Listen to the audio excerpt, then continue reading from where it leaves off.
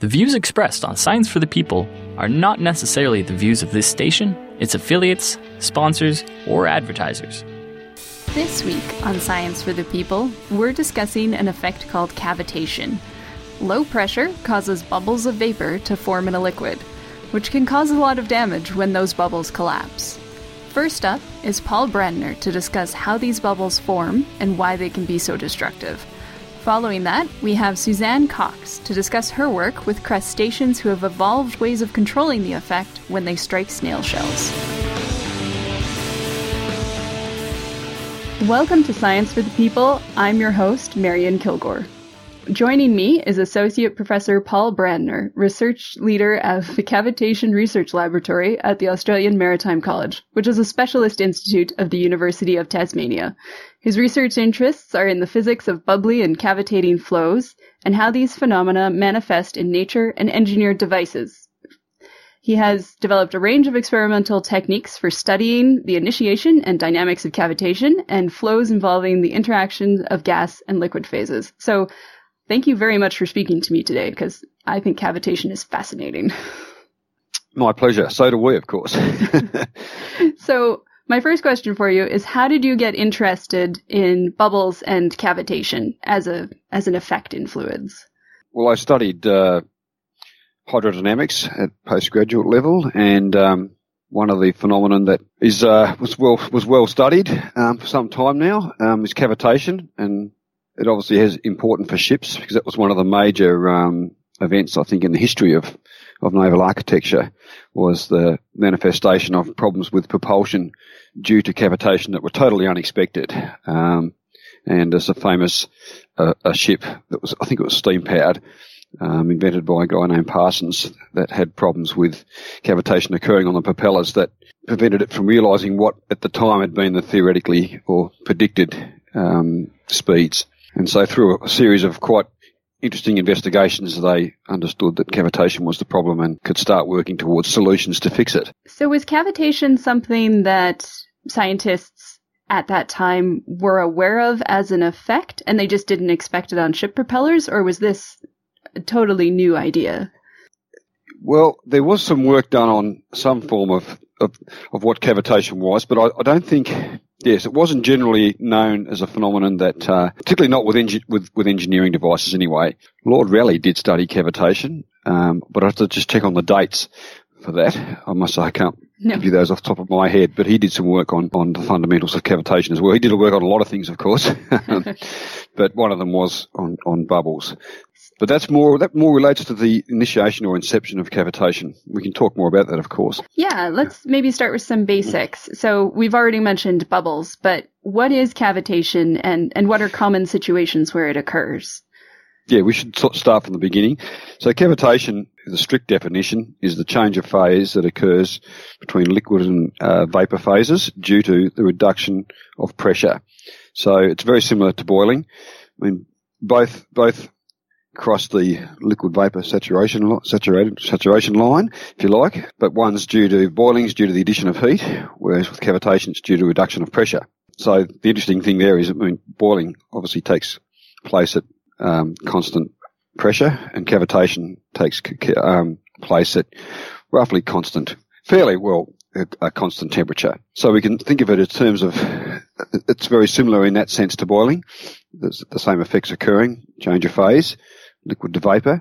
It's just that cavitation is normally not seen. I often say to people it's the great unseen phenomenon it's all around us really, but it occurs in many situations in nature and in engineered devices. But we don't see it because it's quite a transient, very high frequency phenomenon. Although it can be ever present, of course, on things like ship propellers.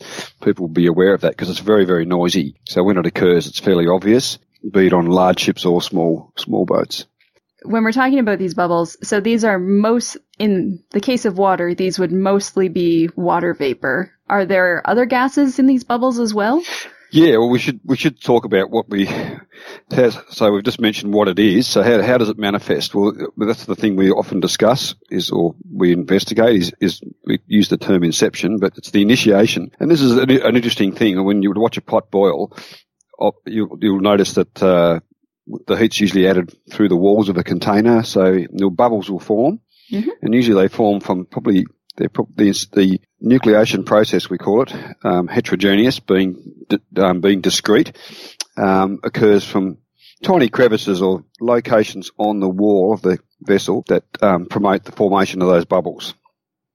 Often they can be tiny crevices with trapped gas. So the similar thing can occur with cavitation, but what doesn't normally occur, or what isn't one of the main ways nucleation occurs with cavitation, is through tiny bubbles, because tiny bubbles have a critical pressure below which their equilibrium is unstable, and if that pressure is attained, then they can go unstable and suddenly grow explosively.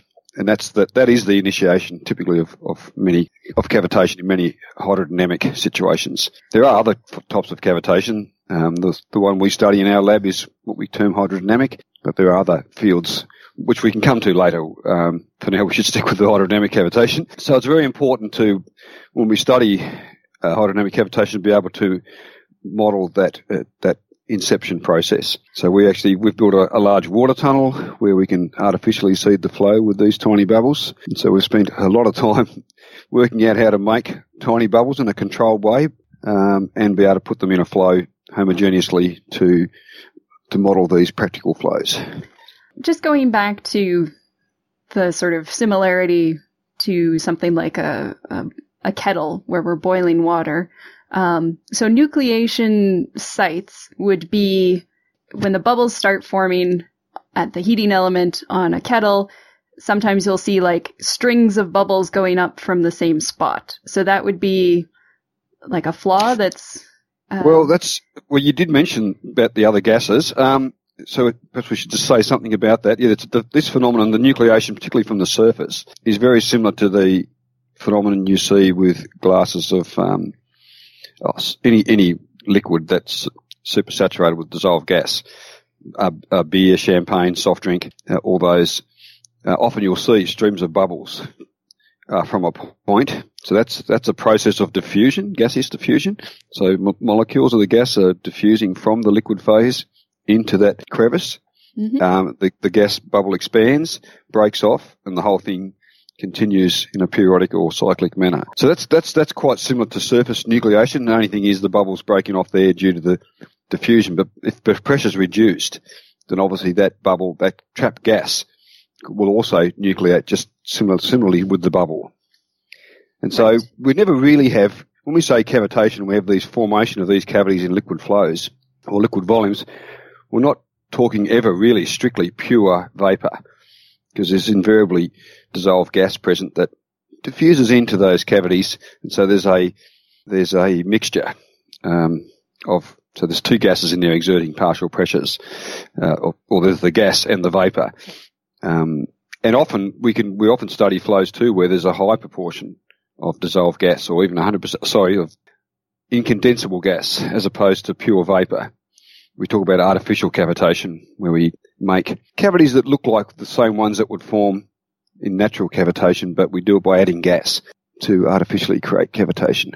That's what we call that. They're ventilated cavities, but very similar physics, I might say. Sticking a bit, I guess, with introducing people to cavitation, what are some of the consequences when we have, say, ship propellers that cause cavitation that we didn't expect?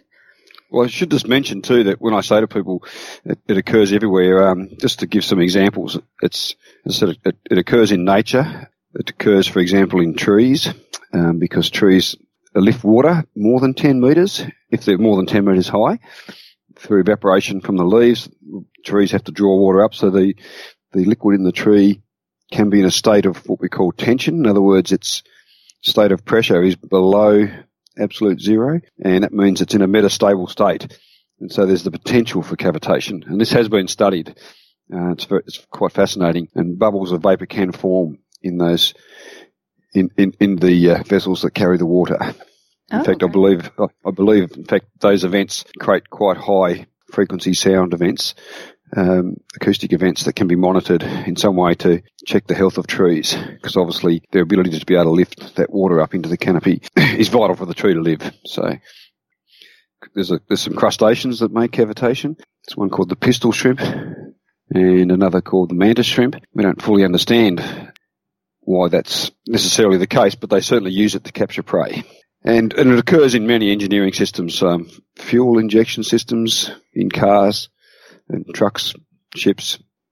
In fact, cavitation there has some positive effects because it enhances the mixing process that is required to atomize fuels for improved combustion. But in the naval space, naval architecture or ships, naval hydrodynamics, we spend a lot of time looking at cavitation on propellers because it's a major problem for all ships really, be they civilian, naval, research vessels, that sort of thing.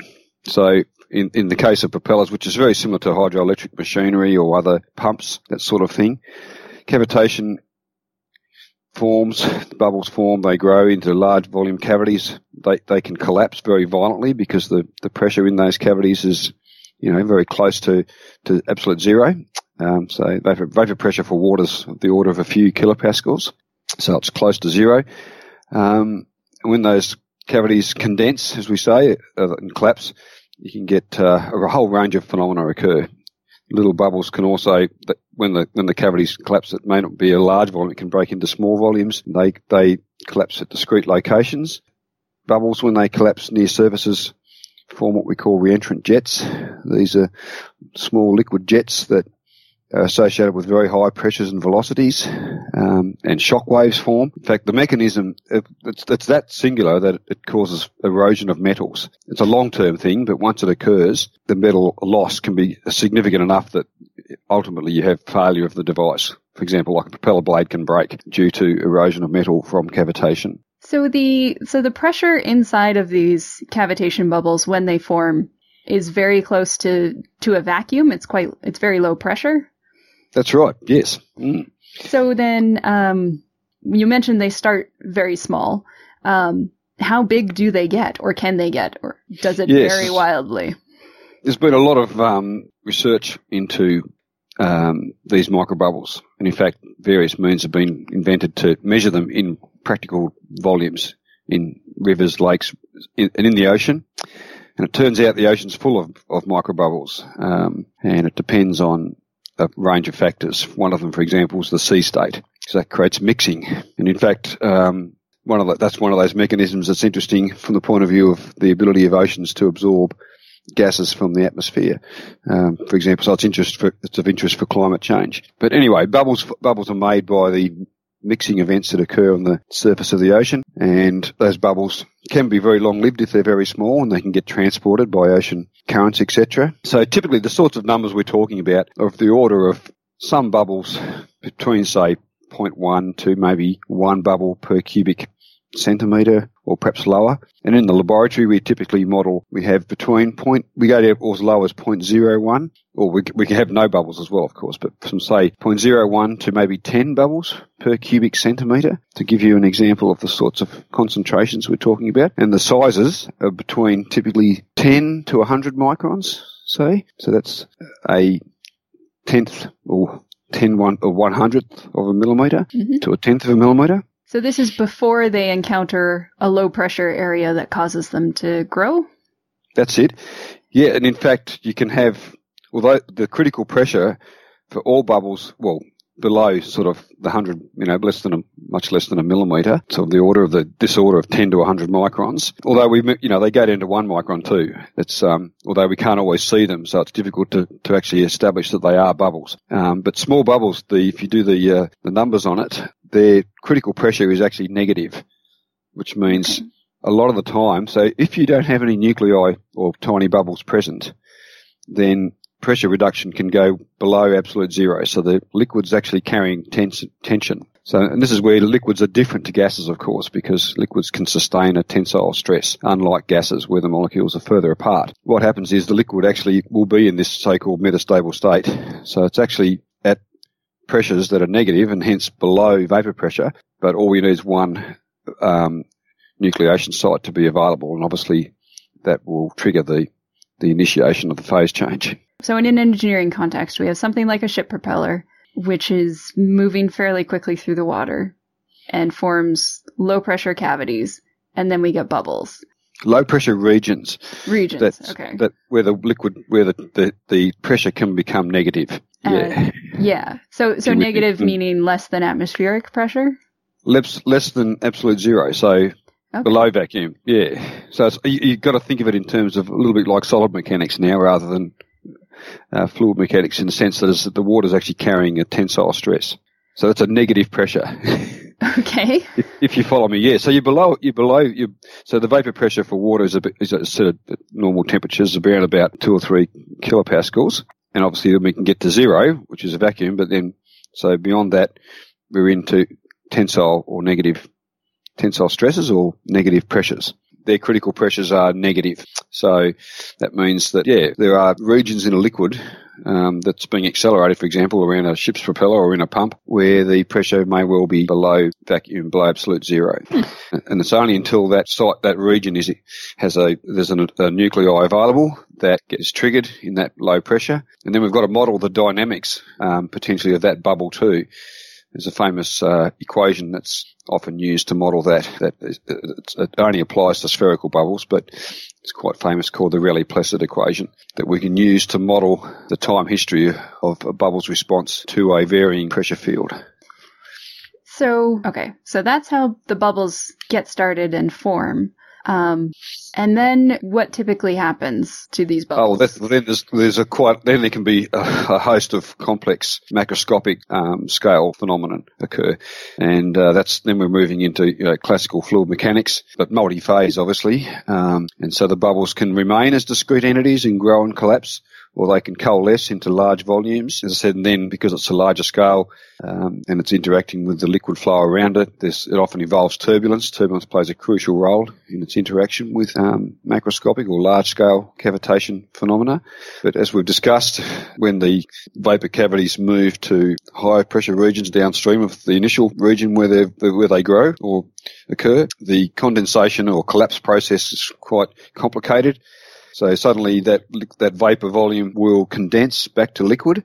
And often what occurs too is that because it is such a low pressure, it's at vapor pressure, as I mentioned earlier, dissolved gas will diffuse into those cavities despite the short timescales. And usually after condensation, there's always a mist of fine bubbles of incondensable gas left behind. And so we're often studying that as well. That's of interest for a range of reasons. As I mentioned before, we can get all sorts of phenomena, reentrant jets forming, shock waves. All these phenomena contribute to the potential for erosion, mechanical erosion of surfaces. But just all the phenomena really contribute to a loss of thrust, for example, on ships' propellers, very unsteady flows, and therefore there's a potential for vibration and fatigue. And very violent. The collapse in general is very, very violent, condensation process. So large forces, unsteady forces, noise obviously, it's very noisy, and ultimately the metal erosion. So sorry, go ahead. I was going to say, so despite the fact that these bubbles are, not that big, like they're fairly, that you can see them with the naked eye, but they're small bubbles, but just the forces involved when they collapse means that they can do a lot of damage. Yeah, no, in other words, I often say to people, to study large scale things, we need to study small scale things, like a lot of these nonlinear dynamical phenomenon. They often start with very small things, and small changes have a large effect later. So it turns out that the range of bubble sizes and how many there are affect the evolution of the macroscopic phenomenon in a complicated way. It's one of the things we're studying, in the cavitation lab at AMC. So then, when the bubbles collapse, when the liquid condenses and the bubble starts to collapse, does that happen from the center of the bubble, or does it happen from the outside of the bubble? Or does that vary depending on the conditions it encountered? Oh yeah, it's complicated again. Well, that's right. I mean, the bubble condensation, if it was an isolated spherical bubble, it would obviously be fairly symmetric. But given that it's interacting with surrounding flow and other bubbles around it, you get very complicated interactions between all the bubbles, like most phenomena in fluids. Sort of all particles sort of affect all other particles. And when they collapse or condense near surfaces, it's highly asymmetric, and that's when these liquid jets form. The bubble sort of turns into a toroidal shape, and the jets actually, depending on what they're adjacent to, whether it be a rigid surface or a liquid surface. And there's been some very interesting research done on this in Switzerland at EPFL on the formation of these jets and the behaviour of those bubbles near liquid surfaces or near solid surfaces. So these sorry, go ahead. So these are like really tiny, really high velocity little jets of water that are coming the bubbles can be quite large, or they can be quite small too. But in any case, typically the speeds that these things occur at are very high. Yes. And in fact, I should say that there's an entirely new field, sonochemistry it's called, sonofluidics, that's studying the behaviour of isolated bubbles, where things can get very small, and when the bubbles collapse, it becomes very singular. You get temperatures in the bubble forming of the order of 10,000 Kelvin. There's ionisation of gases, and in fact, so actually these bubble events are that singular that they actually emit light. The phenomenon is called sonoluminescence, and there's a whole new field of science that's being developed through this phenomenon. And it's quite amazing, and it has applications in medical science and a whole range of other areas, and a whole new field of chemistry as well. But anyway, so the point is it's very, very high frequency, and often to study these phenomena we need to look at high-speed imaging of the order of anything from 10,000 frames per second up to millions of frames per second. So the water tunnel that you have at the university to study cavitation, so what is this tunnel? Is it like a wind tunnel but filled with water? Pretty much, yes. It is we can say that the water tunnel is analogous to a wind tunnel for aeronautical research. It's a little different in that it needs to be built, very obviously because it's got to hold water, it's got to be built with a lot more structural strength, and we have to pressurise it or evacuate it. So the pressure range of our tunnel is from pretty much a vacuum all the way up to 4 atmospheres. Mm-hmm. So we often say 4 kPa, which is the pressure we can achieve with a conventional vacuum pump, up to 400 kPa. So that's 0.4% of an atmosphere to 4 atmospheres. And so that creates large forces. In fact, our tunnel, it's got the typical test area where it's not that big. It's only 600 millimetres by 600 millimetres cross-section. Okay. But to achieve that, we've got something that's of the order of 30 metres long by sort of 10 metres high, because we need a lot of extra areas in the circuit where we can remove the bubbles and the gas and so forth. So we actually inject the bubbles, make them, inject them, mix them to disperse them homogeneously, and then we remove them in downstream tanks around the circuit. And so we do that in several ways. We do it by coalescing those bubbles into larger ones so they rise under gravity, or by, in the lower part of the circuit, the water spends a long time there, so extended residence, and that enables the bubbles to dissolve, the very small ones, less than 100 microns. So we've gone to a lot of effort to build that. Our tunnel took 10 years to design and to build, and cost of the order of about $10 million. So how do you move water through the tunnel? We have a big pump, that's located in the bottom of the circuit where the pressure's high, so we don't have cavitation on the pump. That was going to be my next question.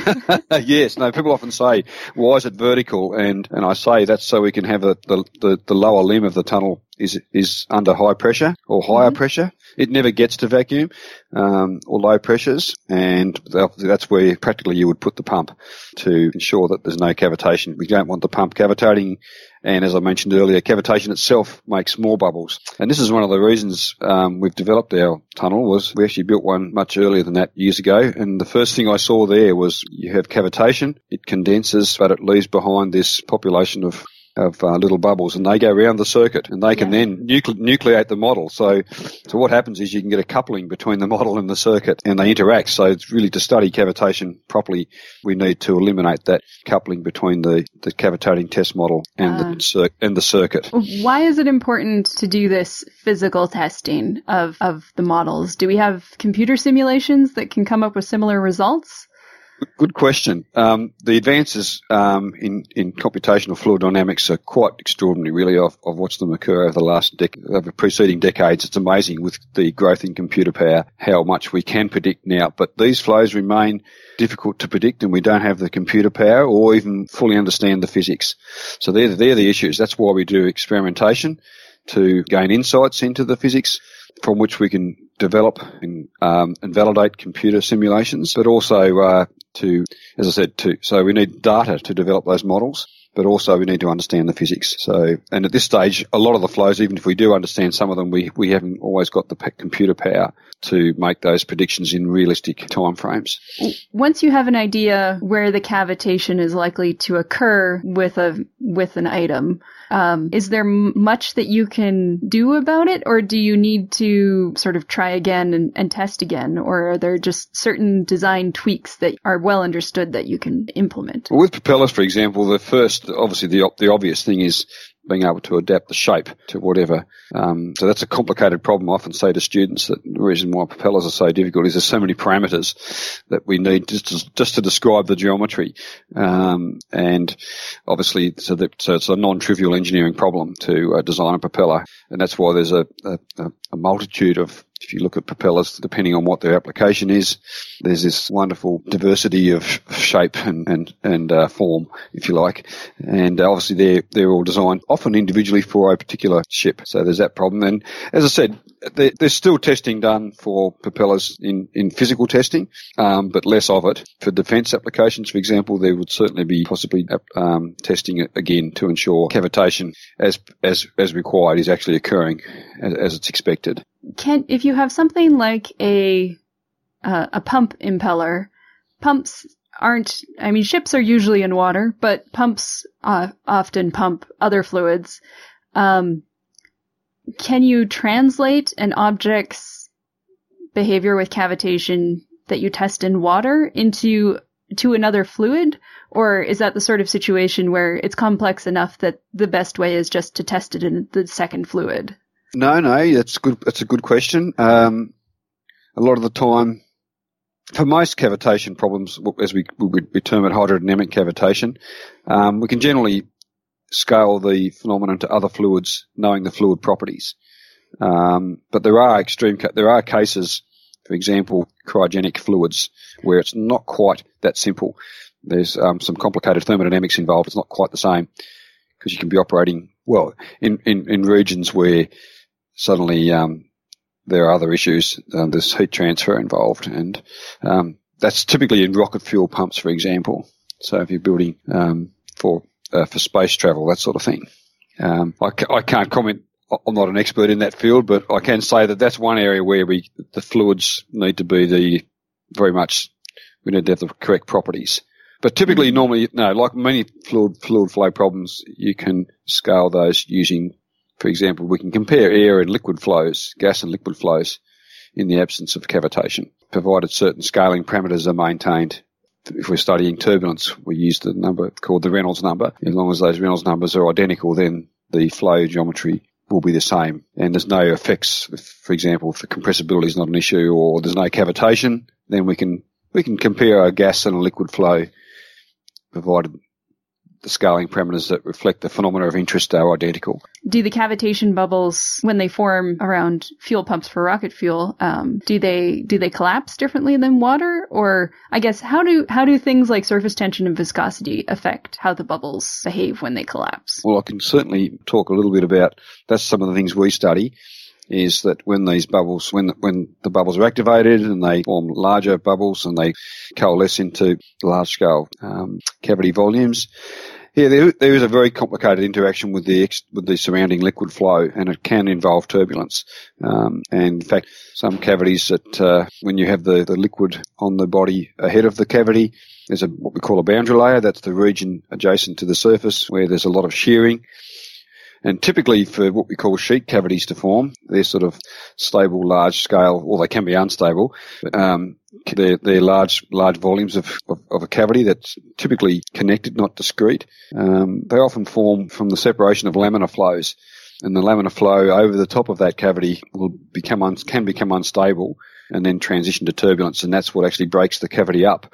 So as I mentioned earlier, there's a complication between turbulence in the liquid phase and the cavity surface. And that's why often cavitation is often non-trivial, because there's all this myriad of interactions and phenomenon that can occur between the liquid and vapor phases, because it's forming a free surface. Right. Okay. So when it's laminar and smooth and fairly closely tied into the surface that's causing the cavitation, everything's okay. And then as soon as things get turbulent and you get a whole bunch of little surface areas, then yes, that's right. Problems occur. For example, in the case I just mentioned, the turbulence in some situations, not all of them.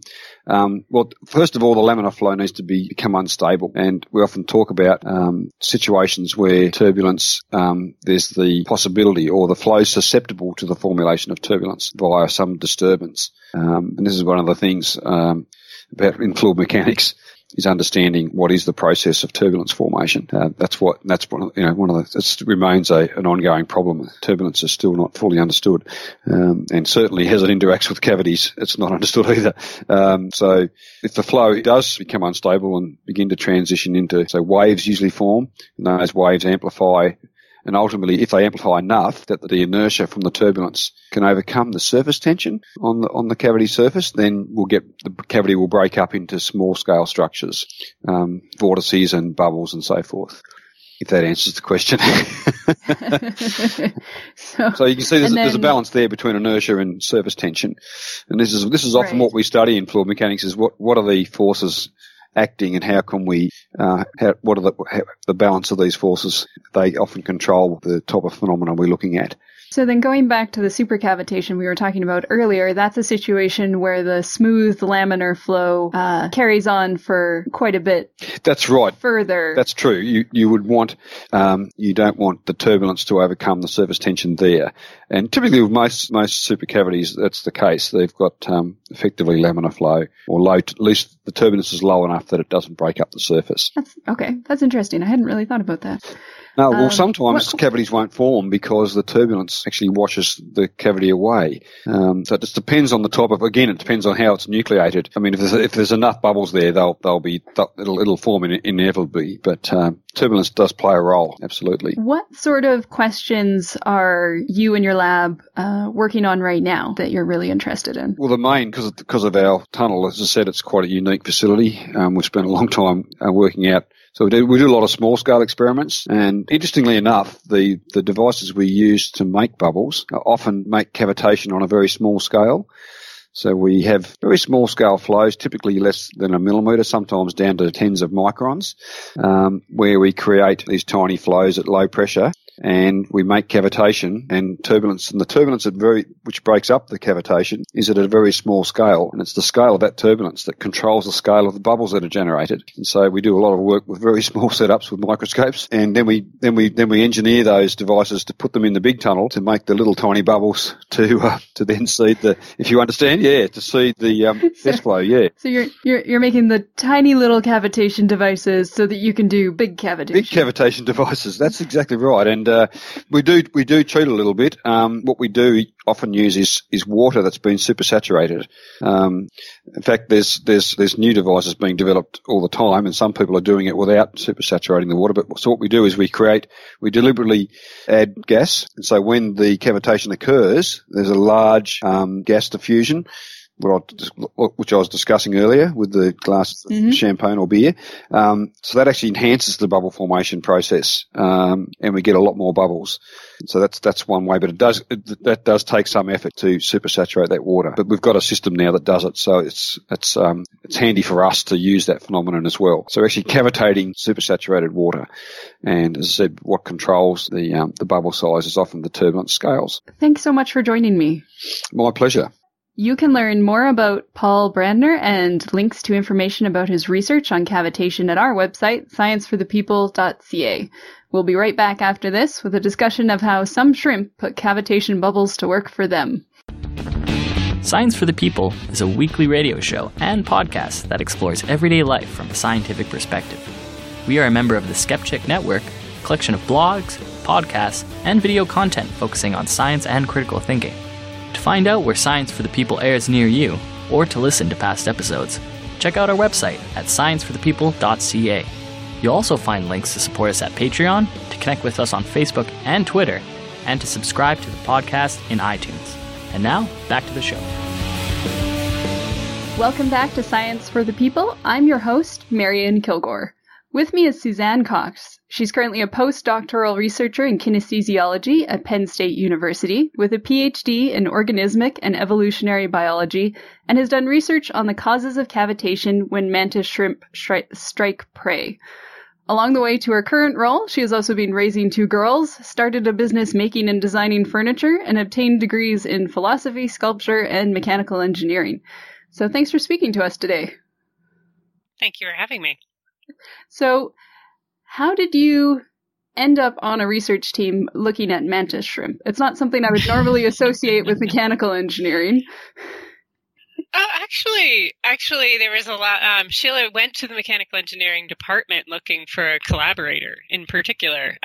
So I'd been working on my master's degree in mechanical engineering, and Sheila Patak had recently been looking for someone to build a mechanical model in order to be able to test some of these questions that she had been looking into about how and when cavitation formed. And she had met somebody else who was working on fast starting fish, and they were talking about how fast things can go. And he was all excited that he had something that could accelerate. I think it was at 10 to the second or something meters per second squared. And she's like, well, my system I'm looking at goes at 10 to the fourth. And anyhow, so they began a conversation, and then I got pulled in as somebody who was capable of doing these things. I knew nothing about mantis shrimp when I started. What are mantis shrimp, and why are their movements so interesting? Okay, there we go. Okay, so I was on the right track. Yeah. Okay. So like I said, mantis shrimp are small crustaceans that live in the ocean. They're scattered throughout the oceans. And like I said, they range in size from about the size of a cigar down to about 1 or 2 inches long. And they break open snail shells by striking them with a hammer-like appendage. And it's actually really hard to break open a snail shell. They're well defended. They've evolved over millennia to basically have great defenses to not be broken even easily. And the mantis shrimp have co-evolved this basically a hammer-like approach that they hammer at the shell over and over again, but they're really tiny in relation to the snail shells. So how they usually accomplish this is hitting it really fast. So they have to move very, very quickly in water to deliver these peak impulses that over hundreds of strikes eventually break open the snail shells, and they can eat things that many other animals can't. So they have, I assume, one particular claw that moves really quickly. 2, actually. Oh, they both do? Yep, there's got one on either side. Oh, okay. So do they, when they're trying to break open a snail shell, do they like alternate, like boxing? Yeah, or? They do. They do, actually. And they can actually deliver 4 force peaks in a brief, very brief, under milliseconds period of time by striking with one appendage. It gets a force peak, and then the cavitation bubble that forms, we can talk about what that is, collapses, forms another force peak, and then the second appendage, and then a second cavitation bubble. So yes, they use both appendages. Okay. So do they live in groups, or are they fairly solitary? They live in their own burrows, often near other mantis shrimp, but they're not kind of cohabitating. I would say they each have their own, and they're very territorial. Okay. And actually use their appendages to break open snail shells, but they also use it to smash rocks and then use those rocks to build their burrows. So they kind of have these little houses that they build for themselves, often breaking pieces of coral off and shaping it that way. Oh, interesting. Okay. Are there other types of crustaceans that have similar hunting techniques with the sort of hammering type claws? There aren't too many, actually. I'm trying to think of any others off the top of my head. There are several different species of mantis shrimp that do this, and not all species of mantis shrimp do it. There are other types that actually are more spearers, and they have a similar appendage, but they've evolved it to kind of open up and snatch fish rather than break open shells. I'm trying to think if there's any others I can think of. Not that I know of. There might be, but none that I know of. Fair enough. So when the mantis shrimp strikes the snail shell and causes a force peak on the surface of the shell, and then there's a cavitation bubble afterwards. So what is causing that vapor bubble to form? Good question. So cavitation, I don't know if probably good to give a little bit of background on what cavitation is. Cavitation is a phase change from a liquid to a gas. It's like akin to boiling, but boiling happens when you increase the temperature. Cavitation happens when you decrease the pressure. So what happens when you strike something in water is that you get a pressure wave, or pressure pulse that goes out. And basically in the trough of that pressure pulse, you end up with like a low pressure behind the high pressure. And in that low pressure area, the pressures get low enough that the molecular bonds between the water actually break apart, and they're able to change phase down from a liquid to a gas, forming a cavitation bubble. Okay. So this bubble forms and then collapses. Very rapidly. Yep. So how much damage can these bubbles do to the snail shell? It's an excellent question. That's one of the things we've been trying to test. We know that cavitation is one of the major causes of erosion on boat propellers. Mm-hmm. So cavitation is forceful enough to be able to erode holes in metal over a very brief period of time. We've been trying the assumption is that cavitation is actually useful for the mantis shrimp, but trying to actually do experiments to prove that, we've been working on that for a long time, and it's very surprisingly difficult to get quantifiable evidence that yes, it's with and without it, there's a difference. I actually spent months trying to get that data, and it's really difficult, surprisingly, to have it not cavitate. So to cavitate sort of at the right point, or to get it to just... It cavitates really easily. So in order to be able to do the experiment, you have ideally you'd like to have a situation where you hit things with the same force. Mm-hmm. And in one case, the environmental conditions are such that it doesn't cavitate when you do that. And the other one, it does. And then you could compare the damage, right? That would be kind of the ideal situation. But it's really difficult to get it to not cavitate. It's actually really easy to cavitate at these speeds and at these forces.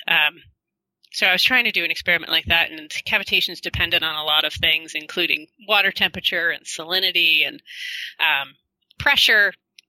And so I had a situation where I had ice cold water, which was to reduce the cavitation, and then warm water, and I was trying to break snails, and it was a painful experiment with very inconclusive results, unfortunately. So the group that you were working with researching mantis shrimp, and you mentioned that you had been recruited for the purposes of building a physical model. Mm-hmm. How do you go about building a robot that can move a limb that quickly through water? Because moving something through air is a lot easier than moving something through water. That's very true. Yeah, the drag forces that we calculated were 800 times greater in water than in air. When Sheila first started looking to try to find someone to do this project, most of the engineers told her she was crazy. Like, it just wasn't possible. They're like, that's too hard. And so I guess you approach someone who is willing to take on the impossible. And we started with lots of different techniques. And it's interesting that the approach that we ended up finding successful turned out to kind of mirror the way the mantis shrimp do it. So when you think about what would be challenging about something like that, it's not just creating the speeds underwater.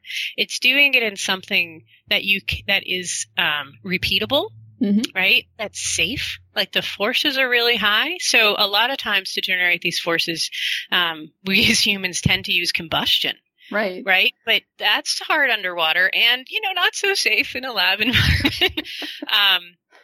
And you want something that's controllable, that you can basically control the velocity that is going at, the acceleration that happens. And like I said, all do this underwater. So a lot of kind of our standard approaches that we use in order to make things go really fast, where we use explosions or motors. Motors don't work so well underwater. We're kind of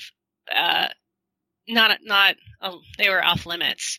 And so we ended up using, like I said, a similar technique to what the mantis shrimp do, in that we used power amplification. So basically we stored energy in the deflection of elastic element, like a bending of a beam. Mantis shrimp use the bending of their exoskeleton in order to store energy up very slowly, and then release it with the flick of a latch.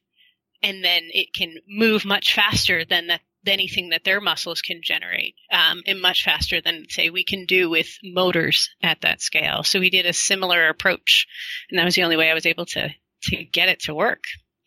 So when the mantis shrimp is, I guess, loading their claw, so the muscles are moving sort of slowly and steadily and storing energy in their actual, like in their exoskeleton. They deform their exoskeleton to store the energy? They do. Yep. They bend it. It's a slightly complicated shape, but it's semi-cylindrical, and it basically deforms and bends. Yeah. It's hard to, there's a good paper on it where they go through and show all the stresses involved. But yeah, so they store it up in the deformation of that. And the advantage of a system like that is, it doesn't wear out very quickly, right? You don't have any major pressure points that are going to be particularly weak. And luckily with a system like an exoskeleton, weak points, they can, slowly evolve to make them stronger. So over millennia, you have the shape that works really well, for that system. And, it's very smooth. It's a very, very tightly integrated system, how exactly it bends and where the pieces go, so that the appendage is pushed in just the right way and doesn't get off kilter. Because the whole thing, if you vibrate the system at all, if like there is any like little bumps or tweaks in it in any way, you'd cavitate like crazy too. So you have to have something that is very smooth, in addition to being able to go as fast as the mantis shrimp do. So how much energy are we talking about with these strikes? Like, if this is the best analogy I can think of. If a shrimp were human-sized, are we talking like Incredible Hulk type destruction here, or? Did that calculation at one point. I'm trying to remember it off the top of my head. I did it or you can think of it in terms of body masses, and like the strike, like force versus body mass. Give me just a second. Let me see if I can find it. I think it was a boxer does like 4 times their body mass when they strike, and mantis shrimp, it's on the order of thousands of times their body mass. Okay, so. But they're really tiny. Right. So they're going after snails, thankfully. But a snail that's often close to them. So in comparison to us, the snail could be a quarter or half of their body length. Right. So try to imagine hammering, say, with any part of your body, open a snail shell that was 3 feet or 2 feet in diameter. Yeah. In water. Yeah. It's really amazing when you think about it. It kind of blows me away on a regular basis. So, and you mentioned this sort of briefly earlier, but what sort of speeds were you trying to get to with your model, with your robot model of the mantis shrimp? So we are trying to mimic and get as close as possible to what we've measured in mantis shrimp, and they go from 0 to 60 miles an hour in milliseconds. It's just sort of mind-boggling. It really is. It really is. Especially given they're that tiny, that they can get up to that speed. And this is a rotational motion, so they're rotating. So that's at the tip of their appendage, how fast that tip is moving. So it's around, 30 meters per second. And you'd mentioned that the results of this entire study were a bit inconclusive, but when you were testing your robot, how was the cavitation that you were seeing with the robot different than what the mantis shrimp achieve? Yeah, very good question.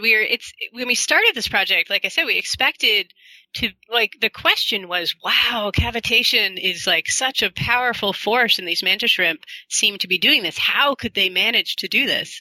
And then as we were studying it, we realized that it's actually incredibly easy to generate cavitation moving this fast in water. Generally, if you move anything this fast in water, it will cavitate.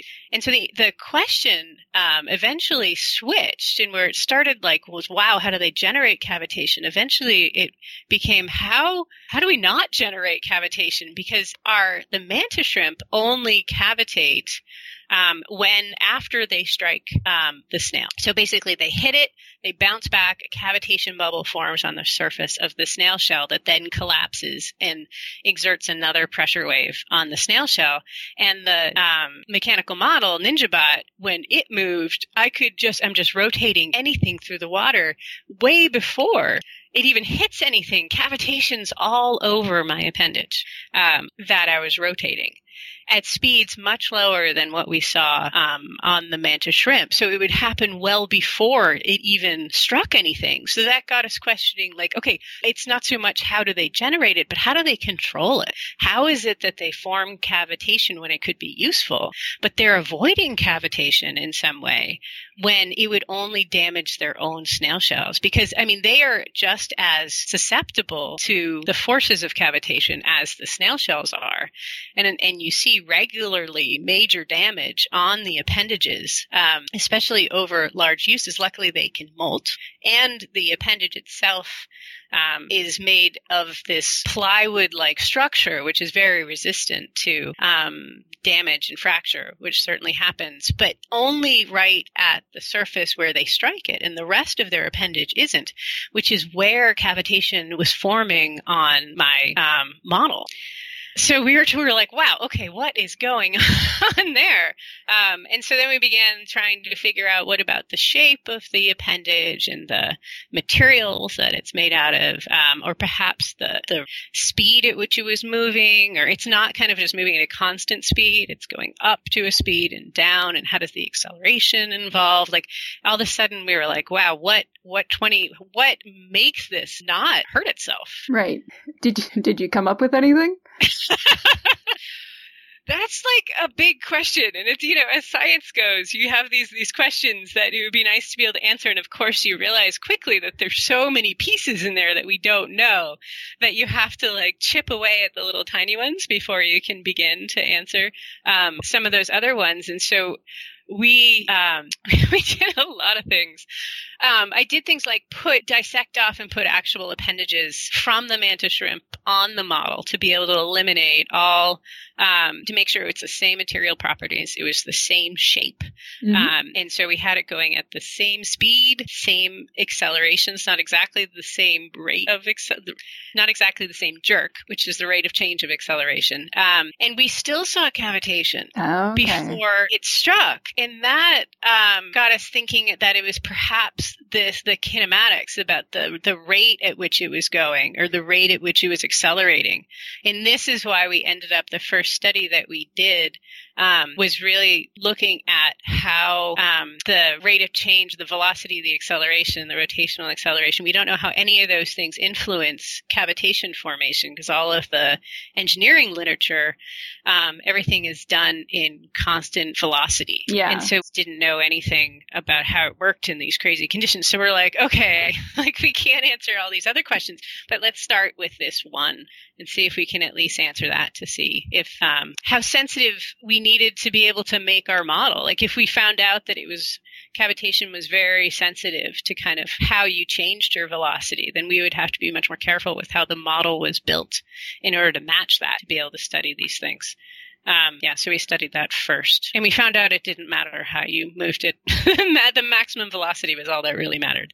So it wasn't that. So we don't know yet. How's that for an answer? Okay. Well, hey, it's a very science answer. It is.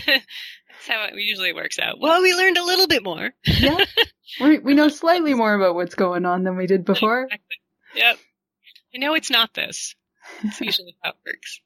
So why was it important to try and build a physical model of this? I mean, obviously it's complex, so computer simulations wouldn't have given you any useful sort of data? Yeah, very good question. Right, because this is how a lot of these things normally are done, is fluid dynamics simulations, computational fluid dynamics. And I was actually working with an advisor who was computational fluid dynamics. That was what he studied. In particular, he was working on cavitation. And the problems were all the models could not take into account the complexities that you see in the environmental conditions. And not knowing kind of which of the 20 different parameters that were going on, like cavitation is sensitive to so many different things, like the dissolved gas content in the water, the salinity, the amount of other tiny particulates.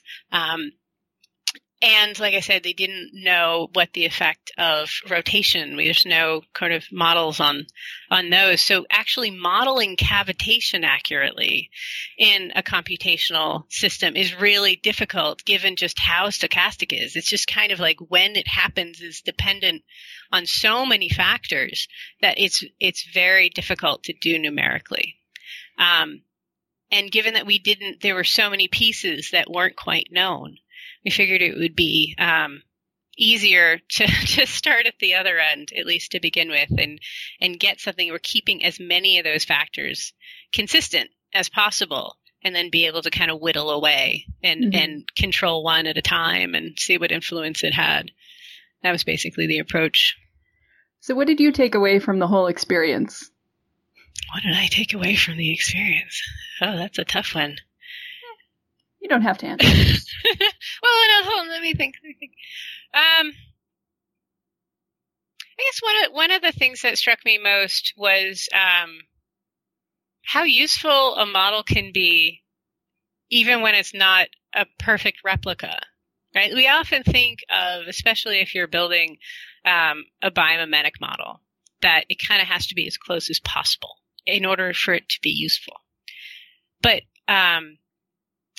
one of the things I was realizing was there's a ways in which it doesn't completely mirror the system can also tell you a lot. You know, if it's like it in many different ways, but it's not like it in this way, and then you see a difference in the output, or you're able to control and mimic just one or two aspects, and that allows you to break down this really complicated system and kind of isolate out things that if you make it exactly identical, it's really difficult to know what's causing it and really determine the individual influences of each of the different pieces. Yeah. So what are you working on now? Oh, now I am building a exoskeleton for a bird. Why? Excellent question.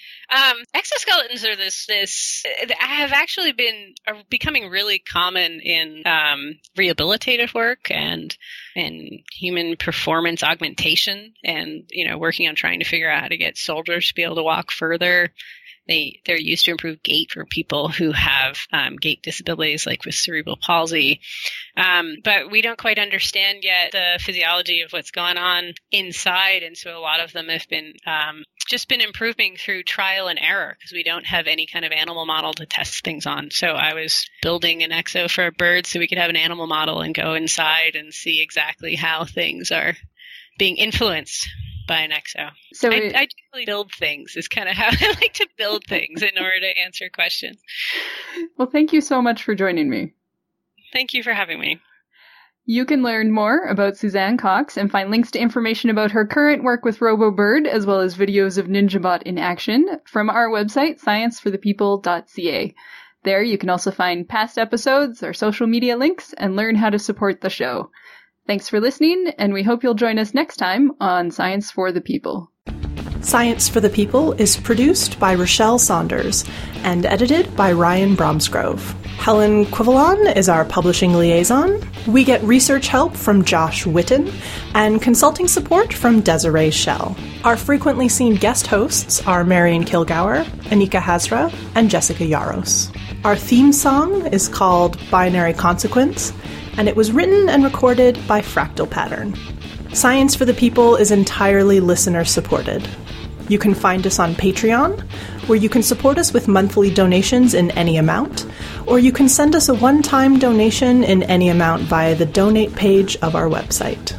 Science for the People is created in partnership with the Skepchick Network, a collection of blogs, podcasts, and video content focusing on the intersection of science, popular culture, politics, and social justice. You can find out more about Skepchick at skepchick.org.